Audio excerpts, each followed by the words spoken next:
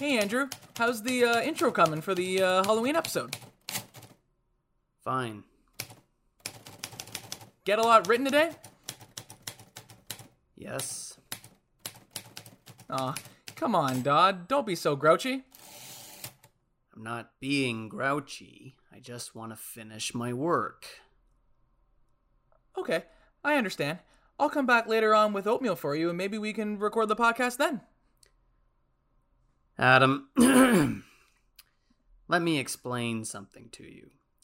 Whenever you come in here and interrupt me, you're breaking my concentration. You're distracting me. And then it'll take me time to get back to where I was. Understand? Yeah. Fine. And we're going to make a new rule. Whenever I'm in here and you hear me typing, or whether you don't hear me typing or whatever the fuck you hear me doing in here, when I'm in here, that means I'm working. That means you don't come in. Now, do you think you can handle that? Yeah. Fine. Why don't you start right now and get the fuck out of here? Okay, geez. Cut me with an axe, why don't you?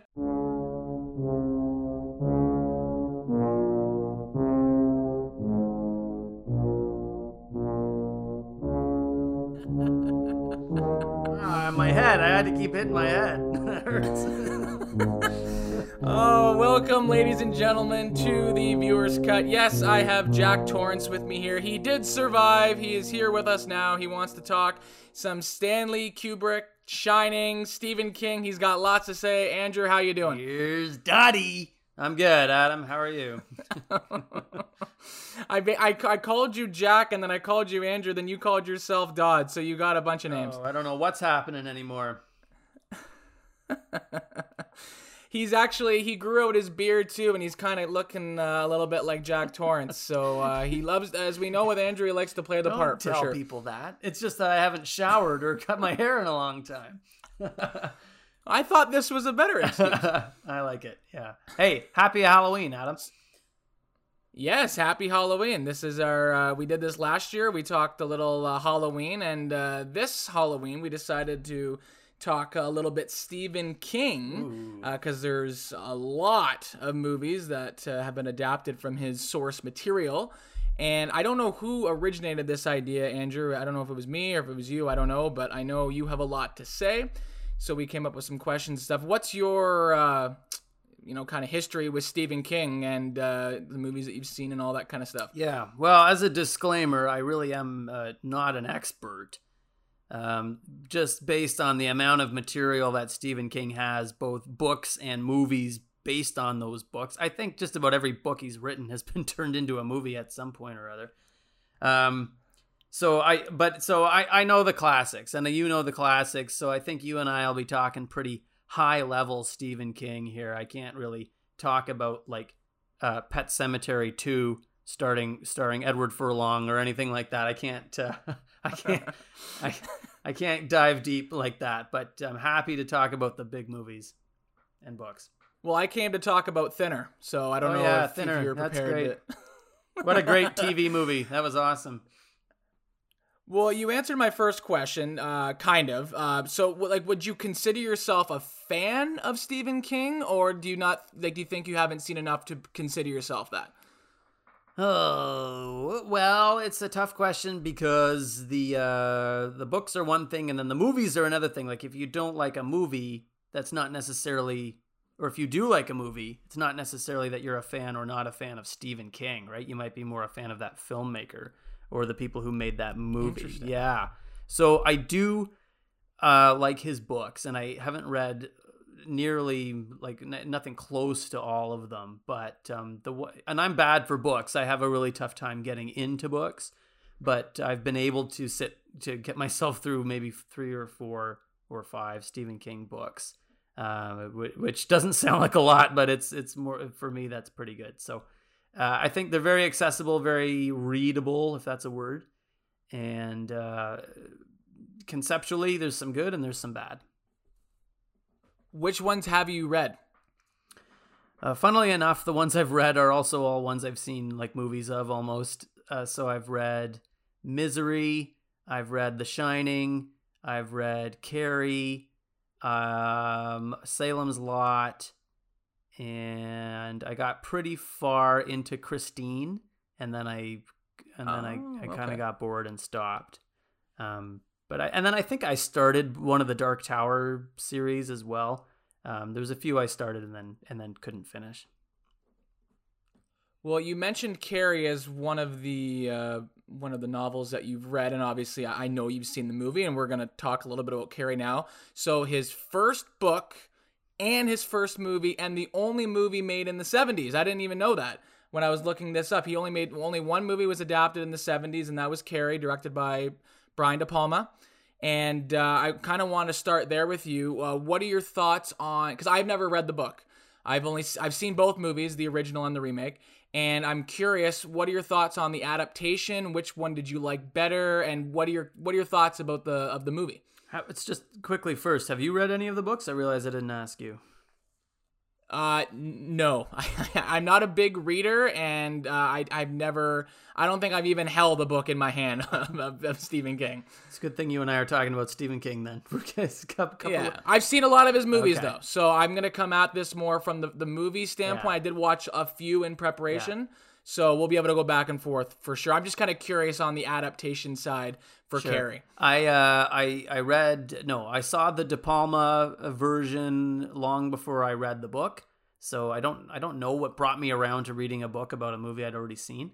But upon reading the book, I was surprised at how faithful an adaptation the movie Carrie is of the book Carrie. Like, there's some slight differences. Like, it describes both Carrie and the mom as being kind of like larger individuals.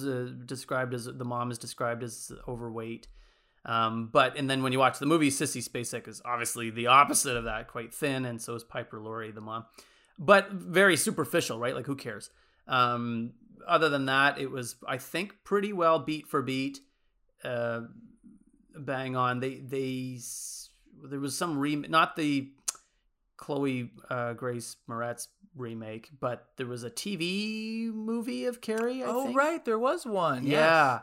And it I think, if I recall, it like advertised itself as like the truer adaptation of the book, because there's a couple of things in the book that wasn't in the De Palma version, but like very minor, so it had no right to call itself that. But yeah, overall, a very good adaptation.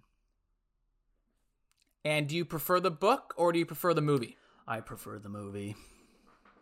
Interesting. My quick thoughts. So I got to rewatch Carrie in preparation for this. I watched it with Jamie, actually, and it kind of went down for me. I didn't love it. I love I can appreciate it for sure. There's a lot of good stuff in it, but it's very cheesy. And the ending, like, it's a little boring too. I love, like, the sequence when at the prom is great, when everything eventually happens, but it happens so fast and it's over. I kind of got Halloween vibes from it. And I feel like because I didn't watch Carrie when I was younger, I have no nostalgia, or I can't appreciate it like I do a Halloween, because Halloween's the same thing. It's cheesy, it's very dated, there's not a lot going on in it, but I just have a nostalgia, which I don't have for Carrie. But I didn't love it. We were both a little bored with it, but her performance is phenomenal. The mom is fantastic. The third act is really good. It's the first two acts. And John Travolta, I can't even watch him in that. Like, the scene when he goes, when they get a pig, right? It's pig's blood. Yeah. Like, that whole sequence is so, it doesn't age well at all. And those are just my thoughts on it. And then I don't like the remake either. The Chloe Grace Moretz one too. Way too much CGI. I'm surprised you didn't.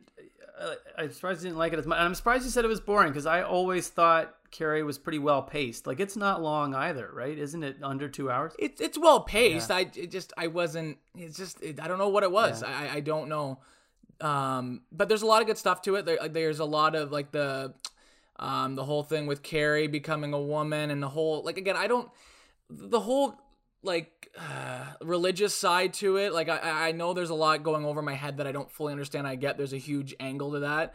I wouldn't say I didn't like it. I didn't love it. It was just somewhere in the middle. I enjoyed it. I appreciate it, but there are many more Stephen King adaptations that I like more. So that's basically all I really have to say about Carrie. And the other book that you read, The Shining, which was 4 years later. Did you have anything else you want to say about Carrie, or do you want to jump into The Shining? I got lots to say about Carrie. I just well, sorry, yeah. No, that's okay. It's like the one I know the most. Oh, I thought it was gonna be The Shining. I wanted more time for The Shining, but by all means, let us know more about your thoughts on Carrie. How many times have you seen it? I've probably seen Carrie maybe 4 or 5 times, maybe more. Oh wow! And I just, yeah, you're right. I found your comment about it being cheesy interesting, and it definitely is. But I think De Palma understood that like there needs to be a certain amount of camp for something like this. You know, if I didn't see the remake, the most recent remake, but I liked what he was doing with the camera. I liked. Like he's an interesting filmmaker, right? He does not just lock off a shot. Like there was almost always camera movement. He liked that split diopter look, you know, the one where it's like something in the foreground and something in the background are both in focus, and it's got that weird line right in the middle that you can see the focus shift. He uses that a lot in that movie, and I read articles that said Piper Laurie, who plays the mom. Like, it was De Palma who asked her to be that over the top, I think. And I think she was like, this has to be a comedy. Like, there's no way that this is going to be taken as a serious drama. So I think she thought she was doing something very tongue-in-cheek. And so the movie needs to have that. Again, you're making a movie about a girl with telekinetic powers who, you know, goes crazy and has a cartoonishly over-religious mother. I think you need to keep it a little bit silly, or know that it's in the realm of a little bit silly in order for it to work. And somehow that does make it scary. I think the ending is so scary. You know, the part where, and I don't think a lot of movies are scary, but when Carrie comes home and all the candles are lit and she goes upstairs, I just love the framing of, she turns on the bathroom light and through the wall you see the light hit the mom who's standing behind the door. But you like, when I was a kid, I did not notice the mom there at all, and the camera doesn't point out that the mom is there. The camera just moves into the bathroom, and as it's going by you see that the mom is standing there, and like you almost don't catch it at first, and then you're like, oh my god, she's been there the whole time. So I just think that was brilliant, and I think De Palma was really sort of experimenting with some really cool stuff, and that's probably why I appreciate that movie for what it is. It's not just some cookie cutter movie that I expect the remake is. It was like they gave it to an auteur director who did something unique with it. Yeah, and that's interesting you say that, because you go back to the 70s, you have the Texas Chainsaw Massacre, you have Halloween, you have Carrie, you have these again, Tobe Hooper didn't do a lot after Texas Chainsaw, but you have these really specific filmmakers that have a vision.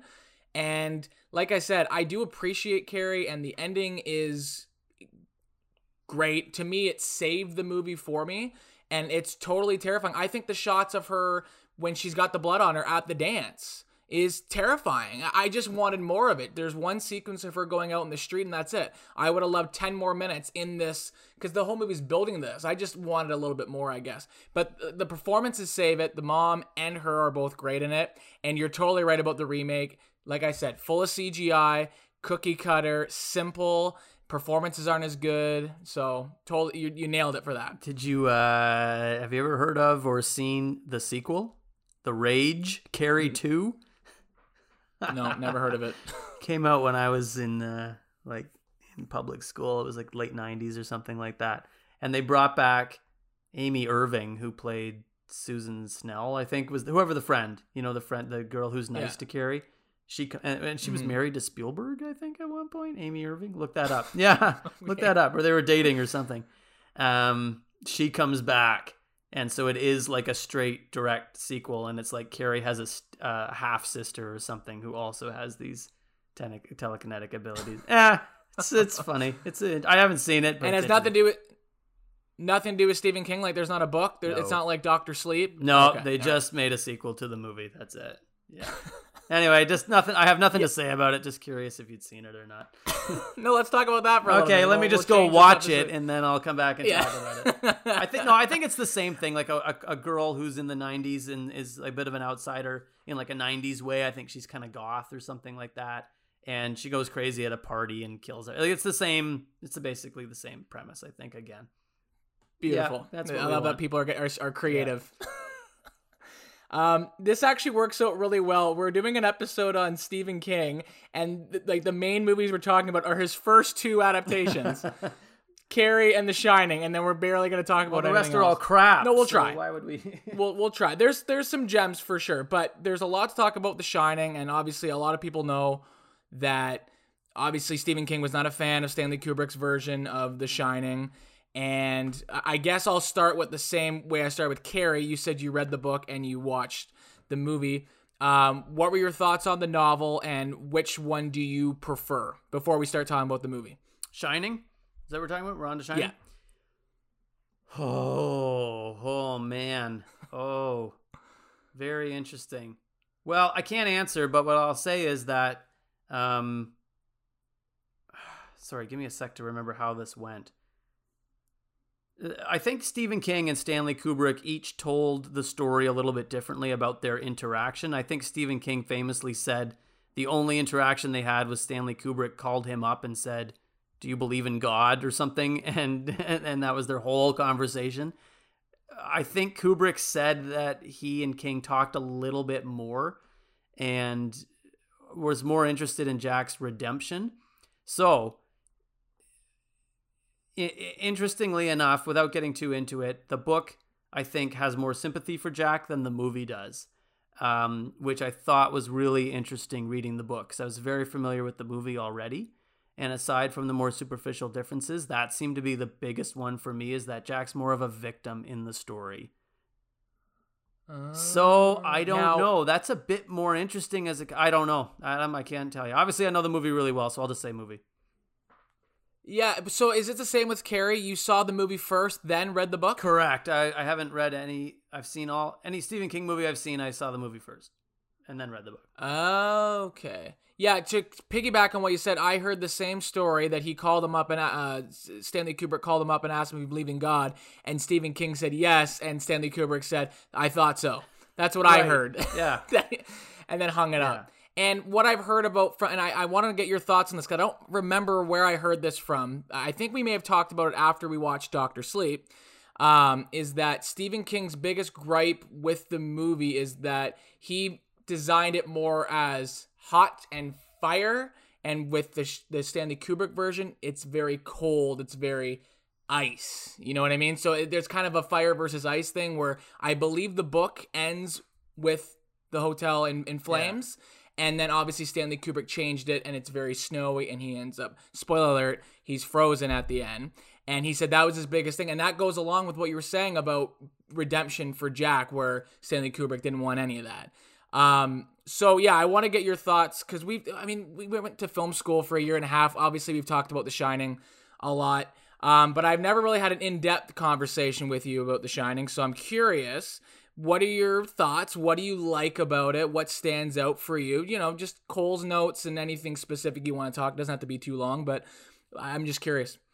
You know, it's funny. I think, as is true of most people of my generation, my introduction to The Shining was The Simpsons' Treehouse of Horror. I think I saw the no TV and no beer make Homer something before I ever saw The Shining. And again, retroactively, it was like, oh, that's where that's from. The Shining. Well, I can't talk too much, because all my ideas basically come from other people. This is a movie that's heavily analyzed on the internet. There's that documentary Room 237, which has a whole panel of people who have theories about the movie. And did Kubrick fake the moon landing? And is there evidence for that in there? And is it about Native American genocide and what have you? So I'm far from the expert to go into that, and there's far more intelligent people who have come up with those ideas out there if people want to go find them. Rob Ager, of course, is sort of, I think, the father of that deep dive analysis of Kubrick and The Shining. I like it as I do like what Kubrick did in the sense that it's not a story about ghosts and the supernatural in Kubrick's version. It's very much a story about family abuse and alcoholism, and which is, I think, a fine adaptation. I don't think an adaptation of a book needs to keep things beat for beat. I don't think it even needs to keep all the same themes. If you have a story that you think you could infuse a different thematic lesson into it, then that's fine. So I like what I didn't write it. I'm not Stephen King. I'm sure he has his reasons to feel the way he does, but I think it's interesting to take a concept and go, but there's another story in there that I want to tell that maybe wasn't in the book. So now I'm going to tell this story just about family abuse and the cyclical, repetitive nature of abuse. I think is the underlying theme of Kubrick's The Shining. Yeah, and I actually was just thinking that before you said it about adaptations, and like in many ways, film and books, they don't work the same. You can't 100% adapt. I don't know of an adaptation out there that's 100%, but I think people love the conflict with the whole behind the scenes of The Shining. Stephen King didn't like it. I think that kind of stuff sells, but I agree with you. I like the idea of someone coming in and having a different vision and doing something different while following maybe the blueprint, I guess, because again, I've never read the book. Like, I'm assuming the beats are relatively similar in the book. Yeah. He just kind of Kubrick, because again, Kubrick, he a lot of his work is adaptations, right? Or is a lot of his stuff original? No. So Clockwork Orange obviously was a book. 2001 was being written as a book at the same time that he was writing the screenplay. So he always writes his screenplay, but you're right. It's usually based off of someone else's material, usually. Yeah, so that's what I was introduced to The Shining later. I didn't watch it when I was younger, and it's the same thing for me where like it's terrifying, and I don't know how scary the book. I've heard people say that the book is terrifying, and again, to me, I can't comprehend that, being scared from a book. I can't speak for you. I don't know if you can get scared reading a book, but I don't get scared easily. But the movie is chilling, and there's a lot of good stuff in it. So obviously, Stanley Kubrick saw something in the book, but. Yeah, I'm totally with you. Like, I've only seen it a handful of times, but I love it. The music's great. Like the cinematography, the performances, everything is top notch. I have a question for you. Oh, do you? Part A of this question is: do you actually get scared in movies? Like, sometimes you watch a movie and one can acknowledge, like, "Ooh, this is scary," but not actually be like, "Oh, like scared." So, do you tend to get scared or jump in movies? And if so, does The Shining do that for you? Okay, so the traditional jump scare nowadays and in modern times 99% of the time won't scare me. Sometimes it may, but so many scares are predictable nowadays. You know it's coming when it gets quiet. You know it's coming. Things that get me are a lot of older movies, and again, I'm not a jump out of my seat. I'm tense. I like getting tense and not knowing what's going on. A great example is The Ring from 2002. That is the last movie I remember that terrified me. And, thought about it later. And that's what I mean. If you have a lasting, if it gives you like a fear beyond watching the movie, I think it did its job. It's like planting something in your mind. And I go back to Jaws when I was a kid, Halloween when I was a kid. Those scared me for sure. Again, you're conscious when you go in the water, and Halloween walking the streets at night because Michael Myers there. So a lot of older movies get me with that. The Shining is just like, it's tense. It's not, oh my god, like I don't think The Shining has a lot of like moments. It's more like, holy, like what is Jack gonna do? It's like theater of the mind. It's all in your mind. You don't know what he's gonna do. You don't know what he's thinking. That kind of stuff terrifies me. Characters scare me more than actual, like, again, going back to The Ring, Selena or whatever her name is, I don't remember her name, the girl with the long hair. She scared me. Not so much what they were doing, what is going on in this girl's mind. That gets so to answer part A of your question, not a lot, but if you can get in my mind and play around and fuck with me, and you'll get me for sure. But very rare. Yeah, I agree that The Shining is tense and atmospheric, Yes. right? It creates an unsettling atmosphere, right, basically right from the get go, and it's not so much scary as it is just like creepy the whole movie. Yeah. The only part that I think is kind of scary is like Danny running down the hall. He's hiding in like a pantry, a little thing, and then he runs out and Jack starts chasing him, and we just get sort of a long hallway shot where it's like you feel like you're being chased a little bit. But other than that, I like it, and I agree it's creepy and tense, but I also don't really find it scary. Maybe if we saw it in the theater when it came out, that would have been a different story. Oh, that would have been Movies great. are scarier in the theater, if I think, for some reason. Oh, for sure. Yeah, add anything to the theater, it bumps it up for sure, like 100%. Yeah. Was that your only question? Yeah, that's it. I just didn't know if you actually found it scary or not. Oh, okay. Yeah, just tense. Like, again, I think about, like, older movies did it so much better. The scene I think of in The Shining is when leading up to the big bat scene, you know, the Wendy, that thing. But it's the one long wide shot. It's just slowly going in, and then Jack slowly walks into frame. And like the older movies lingered on things, and they just put you in this room, and it's almost like they're grabbing you and putting you in the room and just say, sit here and watch this. Mm-hmm. You can't leave. Yeah. That's what I like. A lot of older movies do that. Carrie did it. You're like, again, the exact example you said in Carrie when she goes upstairs. I think she's going to take a bath. Same thing. It's just like you're here in this moment. No crazy cuts, not CGI, all this. You're just here. What the hell is going on? Halloween did it very well. These older movies really, really did it. And like lower budget movies. Like you don't need a lot of money to be like, you know. So that's kind of where I'm at. I think you're absolutely right. We talked about this a little bit back in season 1 in our like horror movie episode, where I think Hitchcock really set the bar. And I think that the one sort of jump scare in The Shining, which is spoilers when Mr. Turkle, is that his name? Scatman Crothers' character. Scatman Crothers. When he gets axed, and I think it's like you said, it's a series of really wide, quiet, slow shots of him walking around, and we kind of think maybe something's going to happen, but we don't know from where or from when. And to me, that's the overhead stairway shot in Psycho with Arbogast going up the stairs. And it's the same thing. Overhead shot, really quiet. We've had a lot of long open shots. And then Mother comes out of the hallway. All of a sudden, weet, weet, and stabs him. To me, it's like it follows the same formula of the draw you in, get you sort of complacent but tense, and then something pops out. I just thought that was a funny comparison that even a master like Kubrick, I think, was borrowing from Hitchcock using that technique you described. Mm-hmm.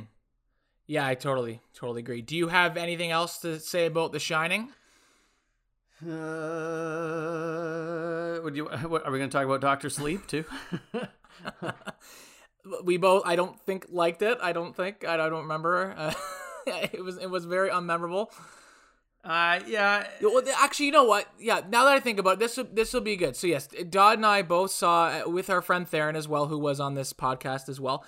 We went and saw it in the theater, and I think the one thing that kind of stems from what we've already talked about is seeing kind of in the same universe. You know, it's a sequel to Stanley Kubrick's version of The Shining, and full of CGI, full of unrealistic, over the top scares. It had some elements that were fine. I would never say the movie's trash, but it really it just bumps up the original Stanley Kubrick Shining even more because they did it easier, cheaper, and better because they didn't rely on an overuse of ridiculous stuff. Like the ending gets crazy with all the stuff that's going on. And I wasn't a huge fan of it. I like Ewan McGregor. I think he was fine in it. He wasn't great. He wasn't bad. Whatever. And I just wasn't. I didn't need a sequel to that story. It just didn't. It was just kind of like whatever. I don't know. What were your thoughts? Yeah, I agree. And parts of me got kind of excited because of that. Like I'm still a victim of the nostalgia thing, you know. So like going back to the Overlook and hearing the Shining theme again kind of got me a bit pumped up. But I agree that like I didn't like what they did, like all the same ghosts return, you know, it's like the return of the twins and return of the guy who says nice party and the return of I'm surprised the bear costume or the dog costume guy wasn't there, whatever it is. But but I did really like the potential there of continuing Danny's story. And like I said earlier, if The Shining is a movie about a history of violence and abuse and how that gets passed down generationally, then this was a nice story about the son coming to terms with the abusive father and the son getting over his own demons and his own alcoholism. I just thought it was a poor choice to have Danny sort of beat his alcoholism halfway through this story. You know, like that should have been the climax of this movie, was him turning down the drink, him turning down his father, him saying, I'm not going to become like you, Dad. That should have been what happened at the Overlook. He needed to go back to the Overlook, to the spot of where his trauma took place, in order to face his demon in the form of his father. Like, that's really good storytelling stuff. For some reason, I just thought it got overly convoluted, and they tried to introduce new aspects to it while simultaneously jam in like a sequel to The Shining, and we had to have the maze, and we had to have the stairs, and we had to have the river of blood, and we had to have the axe through the door. If we didn't have to have all that stuff, and it was less of like a, hey, look, here's some stuff from The Shining, then I think you could have had a great story there. A great story. Would have been tough to make a sequel to a Kubrick movie stylistically, but story-wise, I think that was ripe for something a pretty worthy successor. Well, and they're having that same problem right now with we were talking about this before we went on, Halloween, because these two new Halloween movies are trying to replicate the style of the original Halloween from 1978, and you can't do it. Right.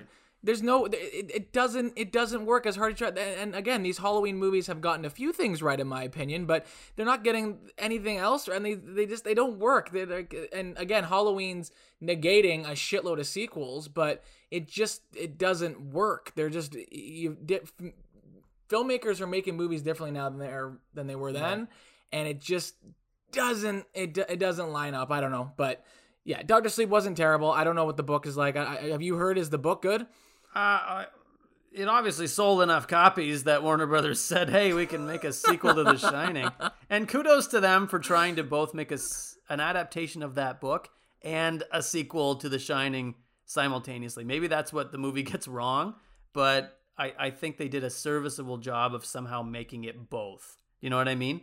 Yeah. It's considering the Shining book ends differently than the movie does, they figured it out somehow. So anyway, forgettable, but good for them. Okay, moving on. So I want to stick in the 80s here quickly because I watched a few movies and I have a few things I want to say, and I don't know if you've seen them. So in one year, Cujo, The Dead Zone, and Christine all came out. 1983. Yeah. Have you seen any of these? All of these? Which ones of those have you seen? I keep meaning to see Christine because I keep wanting to do a John Carpenter marathon, so that would knock off both a Stephen King and a John Carpenter entry. So, but I have seen, out of those three, just Cujo. Oh, okay. Yeah. Okay. So that's good, actually, because I had a few things I wanted to say about Cujo. I didn't like The Dead Zone. Christopher Walken was fine in it. Christine's very good. I will 100% watch it with you. I love Christine. I love most of John Carpenter. But Cujo was a movie I was very impressed with. How much do you remember? I don't know how long it's been since you've seen it. Like, are you familiar?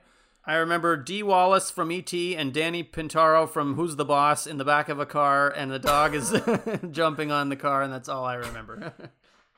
To me, it's perfect. It's this very simple story. It's a real dog, which is great. It's not some CGI dog. It's an actual dog that's terrifying. It's a simple story, like I said. They eventually get stuck in a car, and this dog with rabies is attacking them.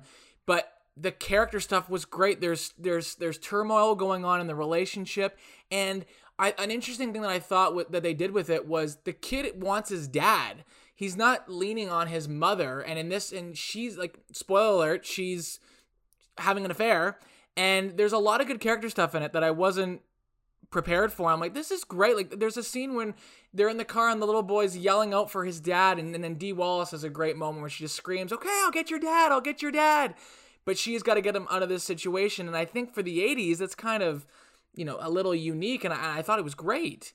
And practical effects. And it was just a lot of fun. I thought it was a really good. I don't know anything about the book. I don't know if you've read the book, but I was thoroughly impressed with Cujo. I thought it was a really good, simple 80s movie. What do you remember from it, and do you have anything to say about the dog? I just have the dog. Oh no, wait! It was Beethoven I saw. Never mind. Yeah. No, I have mostly just questions for you. So, from what I recall, the mom sort of becomes the hero of this story, right? Like she's the one that has to protect the boy. Yeah. So is it kind of like he wants his dad, but at the end he has to realize like mom's just as strong as dad is, or maybe even stronger? Yes, that you nailed it. So basically, the movie begins. She's having an affair with someone. Their relationship is on the rocks. We don't know what's happening. He leaves town. The boy is very attached to his dad. And then in this moment, they're trapped together. And that's just kind of what's going on with them in the car, where it's not set. There's no cheesy lines where dad could come and kill the dog. It's not like that. It's surface level. It's just, we know it's there, and she's panicking. It's just a great performance. Again, like, I love her. She's in a couple horror movies. But it's just the stuff with the dog too. Like, it's terrifying because it's a real dog doing, like, in my filmmaking head is like, there are people on set setting all this stuff up with the dog. There's a dog wrangler. They're figuring out how to shoot this. And I love all that. I think that works. It's better than just, there's going to be a dog there in post. Just act scared. This dog's actually throwing itself against the window. Like, it's great. Totally worth a rewatch. And it's not like a demonic dog. The dog's not possessed by anything. It's just a big dog that has rabies. I don't know what it's like in the book. I have no idea. Okay. But in the movie, he gets bit by a bat, I believe. He's chasing a bunny, and then a bat bites him. I think that's what Damn happens. Bats. Jeez, they're just ruining everything. But yeah, so definitely give Cujo a rewatch. I will totally do a John Carpenter marathon with you. Christine's great. The music's like, it's awesome. Yeah. And then again, in the 80s, just Children of the Corn, Firestarter, Stand By Me, The Running Man, and then Pet Sematary, which I also watched. Have you seen any of those? Do you have any thoughts on... Only clips of all of those things. So obviously Drew Barrymore and George C. Scott and Firestarter. I've seen parts of that, but I didn't hold my interest at all. Pet Sematary, I know, has Herman Munster in it. Fred Gwynn, I think, is the old guy. Yeah. I don't know. I don't even remember the other. Why so many in the 80s? Why did it take off so much in the 80s? Did everyone just go Stephen King crazy, or what happened? I have no idea. Like Maximum Overdrive, which I think, did he direct? Yes, and he directed the marketing material famously had him in the trailer being like, if you want something done right, do it yourself. And then the movie's like crap, right? Isn't it just awful? What about, I don't think you said it, The Body. Did you read The Body, Stand By Me? I don't remember if you said that. No. Okay, you haven't. Have you seen the movie? No. Oh, you haven't seen Stand... Oh, no. Man. Stand By Me is great. Yeah, I should. I know. I'm ashamed. Rob Reiner. Yeah. Who are the four? Will Wesley Wheaton, Crusher, who you know from Star Trek, yes. Jerry O'Connell, River Phoenix. Oh, yeah, of course. And what's his face? Corey Feldman. Okay, yeah. Corey Feldman's in everything in the 80s. Yeah. And now he's at conventions in Toronto. Yes, he's a great guy. I got to shake his hand. Okay, so I want to shift to the 90s now, because I think there's an interesting shift to his material in the 90s, and I'm just going to name off a few movies, and we can talk about any ones you want. Misery, which I'm sure we'll talk about. The Shawshank Redemption, Dolores Claiborne, The Green Mile at the end of the 90s. So a little bit of a shift. There's also some other stuff too. I like Thinner. I skimmed through that. The Mangler, Needful Things. I don't know any of these ones, but different, very character-driven stories, like Misery specifically. I know you said you read Misery. How many times have you seen the movie? And again, which one do you prefer, book or movie? Ooh, yeah. Again, that's tough. So Misery is another very faithful adaptation, I think. Again, obviously some differences, but somewhat superficial. She kills more people in the book than she does in the movie. I think I didn't know that. A younger cop shows up at the house to save, what's his name? I don't remember the character's name. James Caan. Yeah, but what's his name? I forget. I don't know. Anyway, and she runs that cop over with a lawnmower. It's just very Stephen King-esque, I think. So a great adaptation, but again, got to go with the movie. I think I like a more compact story, and that's what a movie has to deliver. A book can go into more depth and more detail, but when you have a tight, good movie, then you end up reading a book and kind of going, yeah, I can see why they cut that out. So I'm a big fan of that movie. Speaking of Rob Reiner. Yes, and speaking of our points with The Shining in regards to tense and atmosphere, the build up to the big, whatever it's called, knocking his feet off. I think it has like a Hobbling. term when you do that to someone. Yes, that whole sequence, performances, fantastic. What I like about it is I'm not super familiar with James Caan's filmography before, but I'm pretty sure he's a tough macho guy. He's probably fighting and kicking ass in some movies. I know he's in The Godfather and all that. He's just Sonny Corleone in every movie he's in. Very vulnerable. He's tied up. He can't do anything. And then this woman who he has no idea is terrifying. And it builds up. And then that happens. And it's terrifying. Yeah. Again, not your jump, oh my God, moment. It's like, holy fuck, this woman is terrifying. And I think Annie Wilkes, who is Kathy Bates' character in Misery, and Jack Torrance, I think share a lot of the same effectiveness, in the same that these are both disturbed for whatever reason, but angrily abusive people that you're stuck with. And so I think anybody who grew up or was in or just experienced in any way an abusive relationship, I think that's why these types of characters really resonate.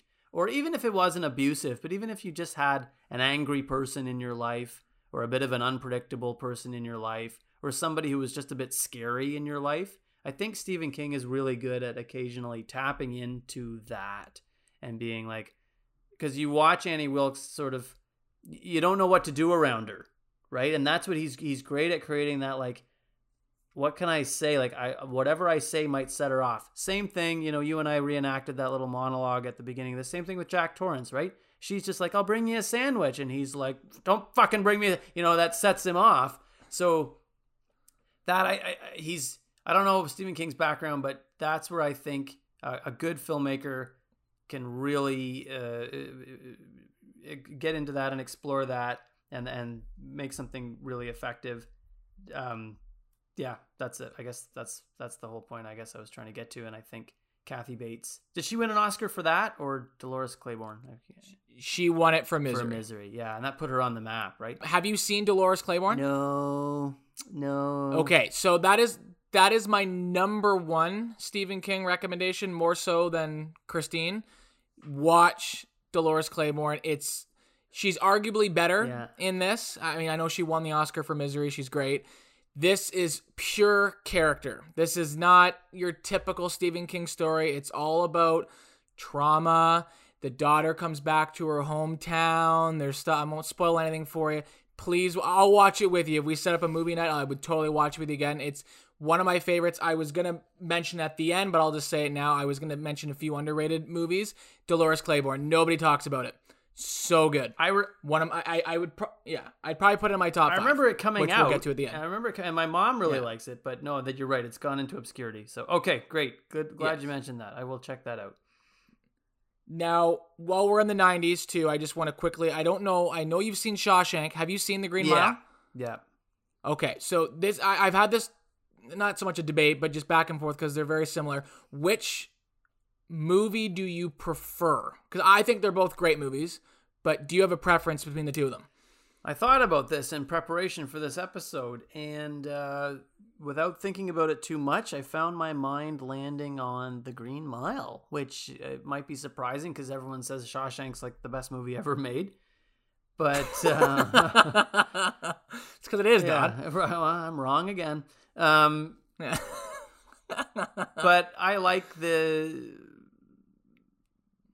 I guess more the magic of The Green Mile. Maybe it's got a bit of that, not supernatural, but a bit of a fantasy element to it. I don't even know if that's the right word, fantasy, but there's something otherworldly going on there.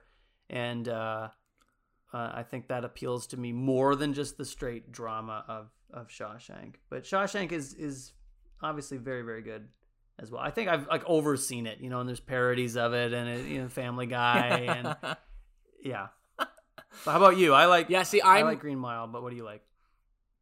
So I'm Shawshank, but the only reason why, and it's by a hair, is just the length. I really think you could trim Green Mile down a bit. It is a long watch. Yeah. There is a little bit of meat that you could definitely cut off. And if you trim that movie down, if it was a little bit better paced, I'd probably pick the Green Mile. Like, it's close. It's an underrated Tom Hanks performance. Yeah. He's fantastic. The whole cast, Sam Rockwell, isn't it? He's amazing. Yeah. Michael Clark Duncan, may he rest in peace. He's fantastic. And I've cried in a few movies, and the Green Mile gets me almost every time. Which part? At the end, I won't. The end when okay. when he steps on what's the mouse Mr. name? Jingles. Mr. Jingles. Yeah, it's terrifying. I love rats. Well, there's a lot of sad parts in that movie. So yes, no, that's true. The ending when we realize that Tom Hanks is going to do this, and he goes up and shakes his hand one last time. I think it's, and then Tom Hanks' performance is great because he can't show his emotion, so he's standing away from the crowd, and he just starts crying in the lights. Like, it's just beautifully. Like, Frank Darabont is such a good filmmaker. Those movies are both great, neck and neck. But I'd give the slight edge to Shawshank. I think horror was so popular in the 80s, especially like cheesy horror movies, that I think Stephen King was just a perfect opportunity for filmmakers to be like, let's just keep mining Stephen King's material. Let's just keep making the next cheesy horror movie. But in the 90s, we got a little bit tired of that. Horror was almost dead in the 90s before Scream revived it. So I think that's why maybe Stephen King needed to focus on drama, or at least the filmmakers needed to focus on more dramatic Stephen King work. Because people liked that in the 90s, right? We wanted hard-hitting, realistic dramas. We had Fried Green Tomatoes, and we had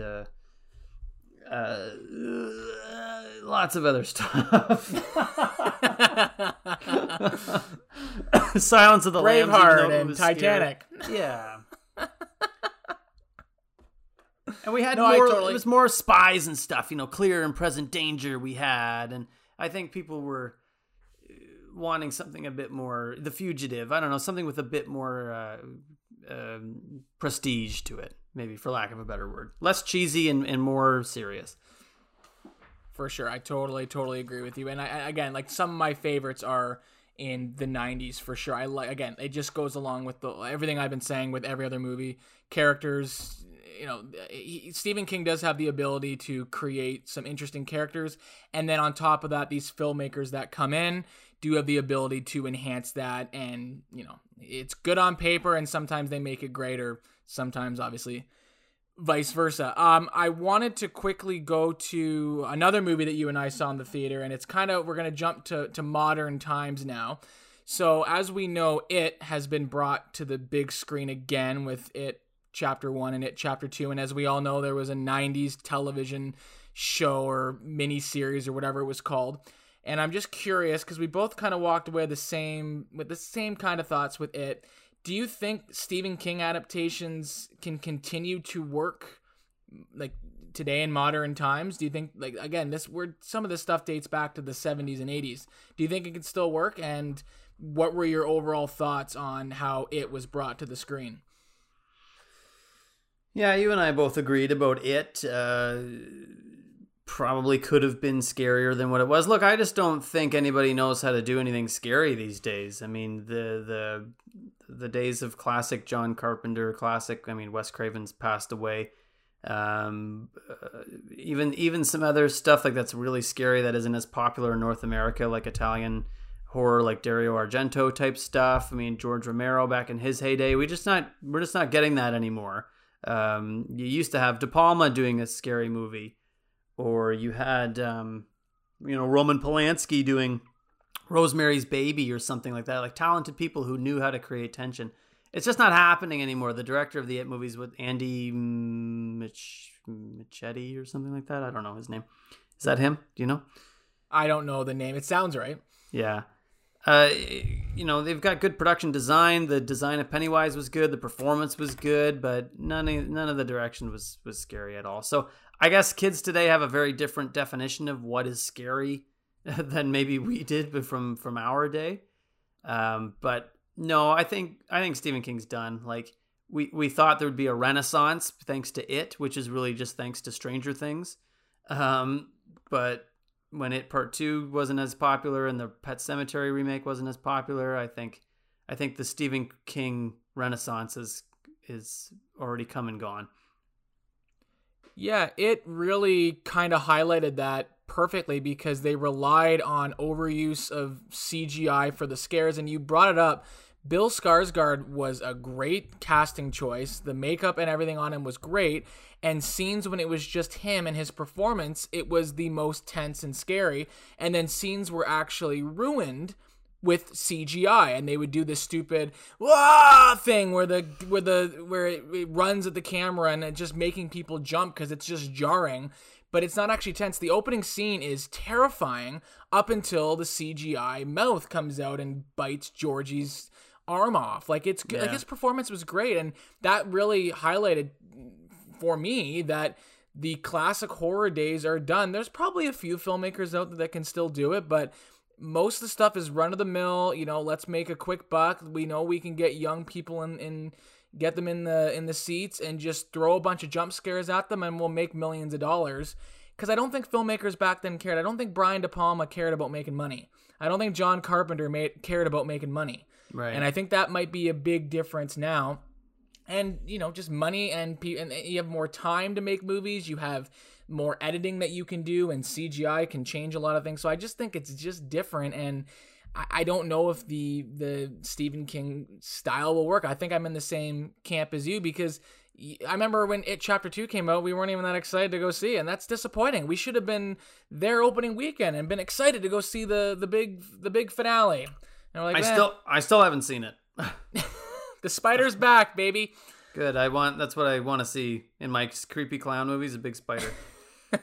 Now, did you ever see the TV movie?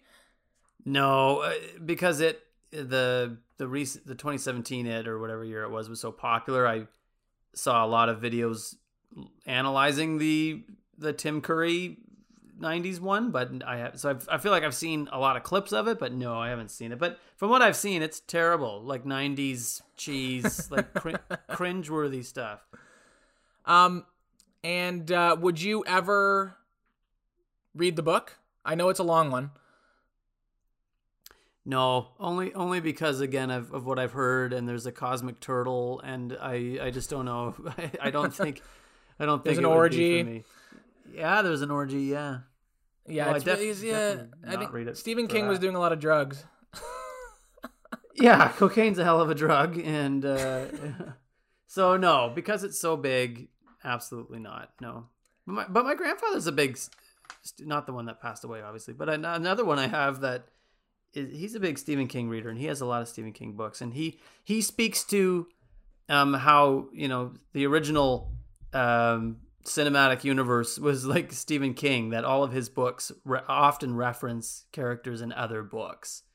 So Stephen King was very big on interconnecting his universe, and that was something that I'd heard about was really good. And I noticed it too. There's a reference to the Overlook Hotel and Misery and a few other things like that. So I don't know. Maybe I should give it a go. There's a lot of books that haven't been made movies yet, but I feel like the big ones I've read pretty well all that I'm interested in, I think. How about you're not a reader, so you're not gonna. No, and again, I'm not a reader, and I don't think it would be at the top of my list to to get it to go after a reading. I don't know how long it is, but I've heard it's insanely long. Yeah.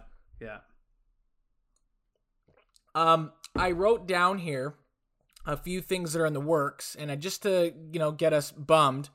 Apparently, a Christine remake is in the works, and I have no idea what they're gonna do. I feel like it's gonna be a CGI car, and they already filmed a Firestarter remake. Zac Efron's in it.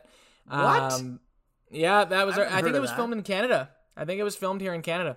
Was Zac Efron as the Drew Barrymore character? No, I think the dad. I don't know. Oh my gosh. The Running Man is getting remade. Salem's Lot, I think, is getting a movie. And I think James Wan is directing one. James Wan's the big horror director right now. I think the Tommy Knockers, if I said that right. Yeah, okay. I think it's coming down the pipe. So great movies to either get ruined or maybe they'll be good. I don't know. But I don't know. I feel like if they didn't work the first go around, they're probably not going to work now. All right. Yeah, I totally agree. Like, again, I think maybe Firestarter, because I didn't like it. It didn't age very well. I was bored, so maybe that'll be better. Zac Efron makes everything better, so. So I wanted to end with, I'm famous for making top 5, top 10 lists. And I was curious if you compiled a top 5 favorite Stephen King movies. You can also give me books. I know you've only read a few, but just curious what's at the top of your list. Yeah, so I tried watching Salem's Lot last night in preparation for this, and it was made and so it's from the 70s too. I think it was 78 or so. But it was like a TV movie, I think. Oh, okay, that's why I didn't get it on my list. Yeah, so I think it came out in probably like 2 parts in the 70s, and therefore when put together, it's like a 3.5-hour movie. So I totally fell asleep. I have no idea. It didn't even get to the scary part. I think a scary part made a loud noise and woke me up. But I really want to like Salem's Lot. So maybe if I ever get through watching it one day, it'll be on my list. But no, my top 5 as they stand, pretty popular movies. Nothing really too in-depth here. Number 5, Shawshank Redemption. Number 4, The Green Mile. Number 3, this might be surprising to you, The Shining. Okay. I like analyzing it, but there's other movies I like watching better. So number 2, Misery, and number 1 is Carrie. Interesting. So yeah. Our list has 4 of the same, so this isn't that exciting. Uh-huh. I go 5, Dolores Claiborne, 4, Misery, 3, The Shining, so we have it in the same spot. Yeah. 2, The Green Mile, and 1, Shawshank Redemption. So all the same movies. I thought you said Dolores Claiborne was your favorite. No. I didn't say it was my favorite. I said I loved it. Oh, okay. Yeah, no. I was impressed with it. I only had seen it. I mean, again, if I watch it again a second time, it could work its way up the list. I've only seen it the one time. Yeah. But no, it was great. And I also wanted to quickly mention, I didn't talk about this once. Did you ever see The Mist? No, but I know the ending. Yes. Well, it's Frank Darabont who did The Green Mile and did Shawshank Redemption. Yeah. It's an interesting one. Again, I would definitely, it's definitely worth a rewatch. I do like it. There's a few things that hold it back. It's not a perfect movie, but a very interesting story. And I'd be curious. I don't know if I can ask you to read a book, but I'd just Probably be curious what the book was like. But The Mist is pretty solid. It's not great, but it's really good. But yeah, I think if you talk to 100 people, most of them would say pretty much the same 10. Again, I'm probably in the minority a little bit. I know a lot of people love Carrie. It would probably be at the bottom of a top 10 list for me, maybe somewhere between 10 and 15. But like, I love Christine. I loved Cujo, Stand By Me. There's a great one on Netflix, Gerald's Game. Anyone that's listening, another underrated Stephen King story that I would recommend. Do you have anything else to say about our pal Stephen King before we wrap this up, Dodd? Our pal, work on your endings, and speaking of not knowing how to wrap things up, and hopefully one day I'll get around to finishing some of these books that I started to read, and we can have a part 2. Maybe if this podcast sticks around, we might be able to do a John Carpenter episode. Ooh, already planning for next year. That's our Adam. Yeah, I like me some John Carpenter. And we won't talk about Halloween. We'll talk about everything post-Halloween because we've talked about Halloween enough. We can't talk anymore. There's nothing else to say about Halloween. Yeah, so that's pretty much all I have to say. I appreciate you hanging out with me, Dodd, and talking some Stephen King. There definitely are a lot of good movies, but I think the common thing that we both talked about is a lot of these good movies had good filmmakers behind them. Yeah. So you kind of get... I don't know enough about Stephen King. I think he's a good author, obviously. There's no way you could say he's bad. So I think if you get some good writing, some good characters, and you get a good director and a good screenwriter, you can make a really, really, really good movie, because it's kind of like getting 2 voices in there? Because I think they're pretty, like, would you say to end this, Dodd, even though Kubrick changed some stuff and obviously Rob Reiner directed a few of these, do you think they were still pretty faithful to Stephen King's ideas and his concepts? Yeah, absolutely. Yeah. Nothing ever changes. I mean, no hedge animals come alive in Stanley Kubrick's The Shining and attack people, but that's probably for the best. So yes, I think everyone knows what to keep and what to get rid of. Right on. Well, I think that's awesome. I think that's just a great collaborative effort, and you get a lot of good stuff that way. I don't have anything written down to end us. I was thinking we could maybe say like get busy living or get busy dying, but I don't know if that works. Well, you just said it, so there it is. Are you going to do it in Morgan Freeman's voice? That's the best Morgan Freeman I can do. What about Carrie? Does Carrie say anything memorable at the end? I don't remember what her last words are. They're all going to laugh at you. I don't know. Thanks for joining us, Dodd. Happy Halloween, everyone. I hope everyone enjoyed this episode and everyone goes out and gets lots of candy. Happy Halloween, Adam. Look forward to next year. Yeah, buddy. See ya. Bye.